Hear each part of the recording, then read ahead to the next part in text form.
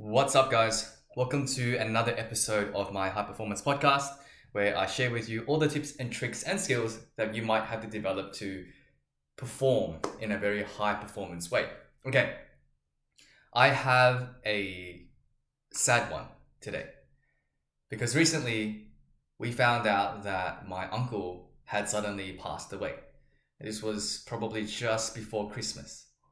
And to paint a picture for you, I had just come home from dinner and my mum was sitting opposite me and we were just eating, and I found that there was a weird tension in the air, but it wasn't directed at me, and I felt that something was off. But before long, she told me that she needed to go home to Hong Kong. And when I asked her why, she was just hysterical because she couldn't hold it in anymore that her older brother had passed away. And this was a huge shock for all of us. But for me, finding out, my uncle and I wouldn't say we were close because we were separated by distance, and I never grew up with him in my life. But I had gone back a few times and we'd always got on. And my uncle had a great sense of humor. He was, I wish that I had more time to spend with him growing up, but it's just that the times never allowed us to. He was an amazing doctor. He was a traditional Chinese medicine practitioner. And for all I know, he was a very strong family man. Till the end of his days, he still looked after his own mother, which is my grandmother. And he died doing what he loved, which was that he was still practicing in clinic on the day that he passed. Now, the point of today's podcast is I want to run you through these high performance skills that I had to quickly use on my mum, who was grieving heavily in front of me. And having been a coach now for almost 10 years, I've developed these skills from observation, experience, but also just being a human. I've nursed friends through their breakups. I've nursed my clients through their tough times. I have been in the same room as somebody who committed suicide. I have been in the same room as somebody who has found out that they have cancer. So there's so many things that the experience itself just taught me. And the funny thing was, actually, right before I found out of my uncle's passing, I was actually doing recording a podcast, and you may have listened to it, called Reframing the Past. And I was using those strategies 2 hours later to console my mother regarding the loss of her loving brother. Anyway, so I wanted to show you exactly what I did to acknowledge the situation, but also not reduce it. I think there's many people who are very uncomfortable with sadness and they try and run away from it.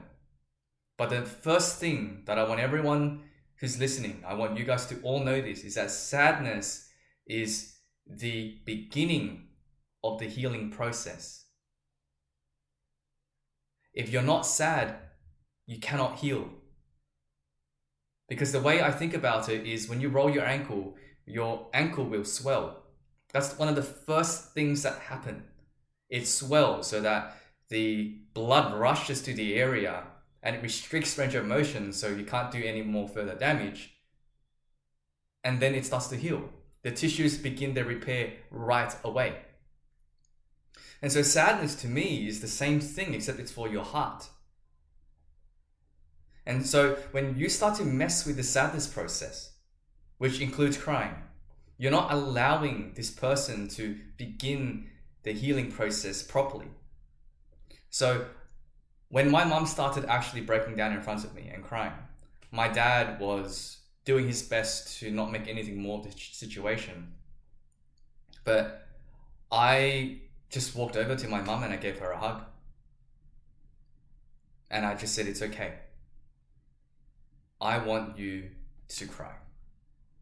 There's nothing wrong with crying, because she was trying to control her breathing and trying not to cry. But I told her, Mum, this is normal. You've just lost your brother. Like, we've lost a family member. It's completely normal to be sad. You don't have to hide the fact that you're crying. Just cry. This is very important for you. And so she started opening her heart and she started crying. And all throughout that, I have to make a very important distinction. There is pain that comes from your mind and there is pain that comes from your heart. And when you're in the presence of somebody who's got pain from their heart, you cannot say anything that's going to make them feel better. They might think better, but they won't feel better. What you have to do, in my opinion anyway, is you just have to have a heart to heart. And sometimes that might mean sitting together in silence with your arm around their shoulder. It might just be sitting next to them. It might be putting a hand on their lap saying, hey, I'm here for you. I'm not going to try and make you feel better because I'm okay with you feeling sad. And it doesn't scare me. It doesn't make me feel like I should leave. I'm just going to be here with you. So I'm holding my mum and I'm telling her, Mum, it's okay. Keep crying. There's no problem with this.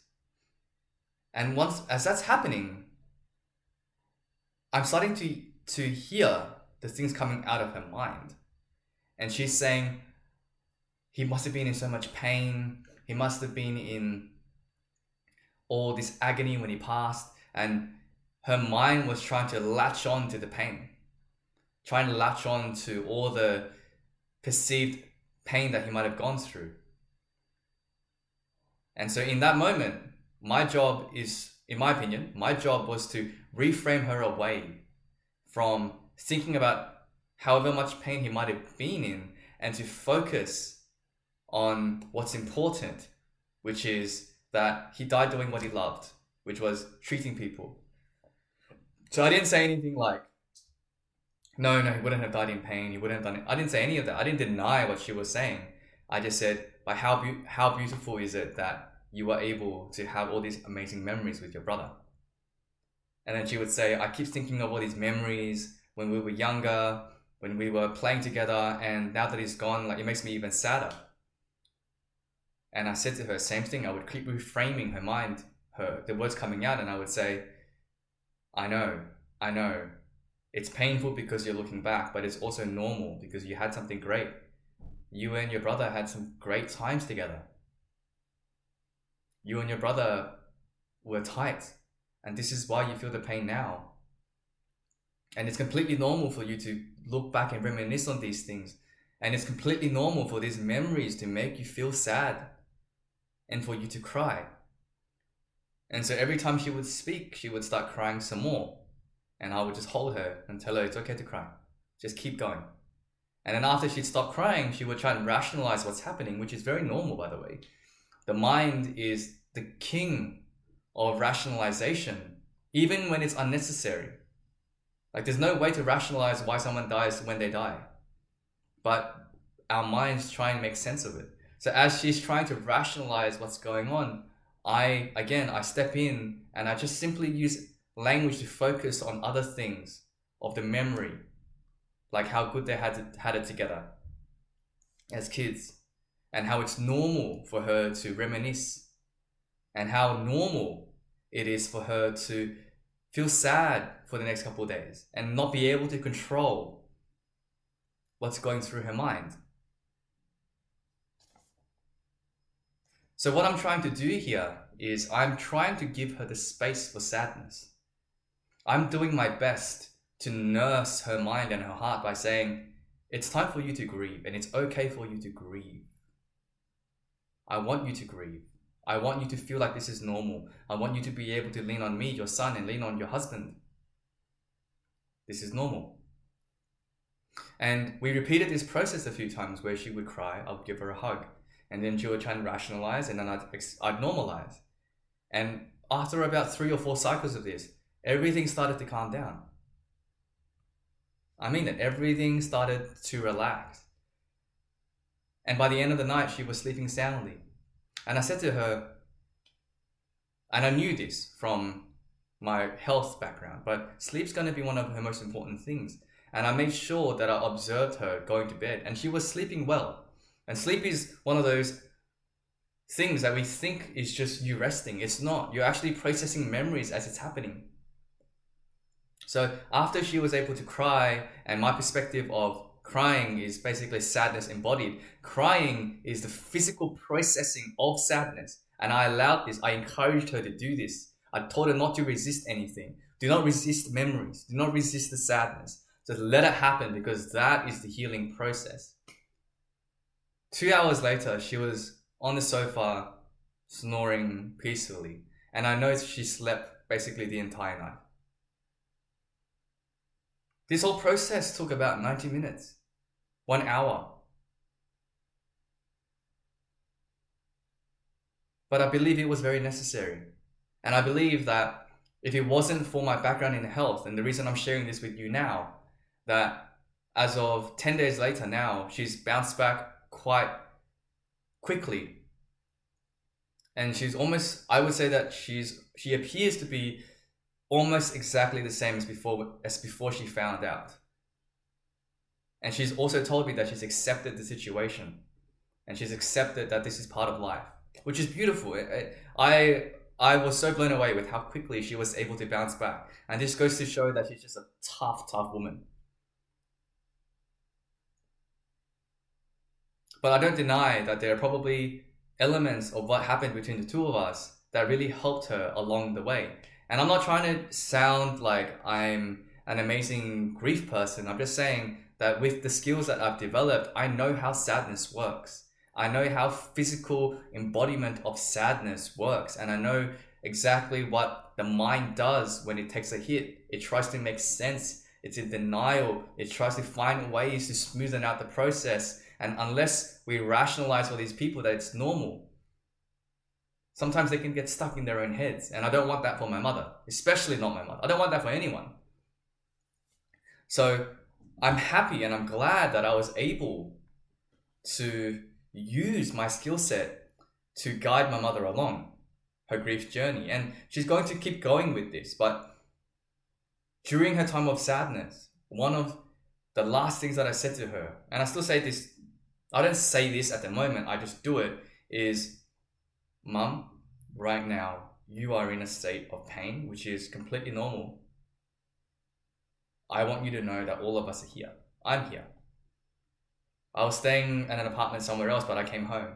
Because it's just about being around. Sadness, in all its forms, is really just a call for help. A call for help from the people around you.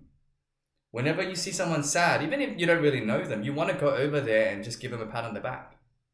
Especially if it's someone you love, you want to go over there and give them a hug. So that's a call for help. And so I come back home and I'm just around. And I know that just being around is something that gives a lot of people a sense of security. And it's nice and it's important. And that's the actions that I took. So if you are anyone that is currently not struggling, but needing to deal with grief for somebody else, just remember that grief is normal. Let's not shy away from grief anymore. Grief is what happens when you had something good in your life and it goes away. So if somebody is going through their grief, listen to what they're saying. If they're trying to rationalize with their brain, like make sense of something, use language that isn't trying to deny their experience. Observe that they're trying to hold on to the memory. Observe that they're trying to hold on to a sense of stability. And soothe them. If they're focusing on the pain of everything, focus on the beauty. Maybe not the beauty, but depending on the situation, try to even just say nothing and encourage them to talk it out. Say the things that they want to say. And if somebody is aching, you can feel it in their heart that they're aching. You don't have to say anything to them. Go give them a hug. Go walk with them. Just be around them. That will do more for their heart's healing than anything you could ever say. And my final piece is, when I was going through this with my mother, I know that I was hurting too. I really like my uncle. We got along great. And I got hit by the sadness of the moment. But right in front of me, as I'm feeling the sadness, I see my poor mom breaking down in hysterics. And so as a high performer, and I know and I make sure that I am this person, one of the reasons for being a high performer is so others can lean on you. We want to be the pillars in the family. We want to be the pillars in our communities that people can rely on. And in this moment, she needed me to step up and to provide a pillar for her, not the other way around. And so when I took a deep breath. I breathed. I felt the sadness and I processed it as quickly as I could in the space of 5 to 10 seconds. And then I turned my attention to her and I turned my skill set on so that I could help her. And after that was done, that night I went back to bed and I lay in bed and I forced myself to relive the memory, and I felt the same pain in my heart. But that was okay because I personally know how to process my sadness in the confines of my dark room. I sat in it, I processed it, and now I still feel sad when I think about losing my uncle so early, but at the same time, I'm not dwelling in it. I know he's in a better place. Alright guys, so to finish off, quick dot point, reframe the thoughts. If their heart is hurting, use your heart to heal them. If their mind is hurting, try and normalize what they're thinking. Allow the space for sadness because people need that from you. And always work on yourself, work on your own sadness abilities, work on your own coping abilities so that you can be the pillar for your loved ones. Thanks guys, I'll see you on the next episode.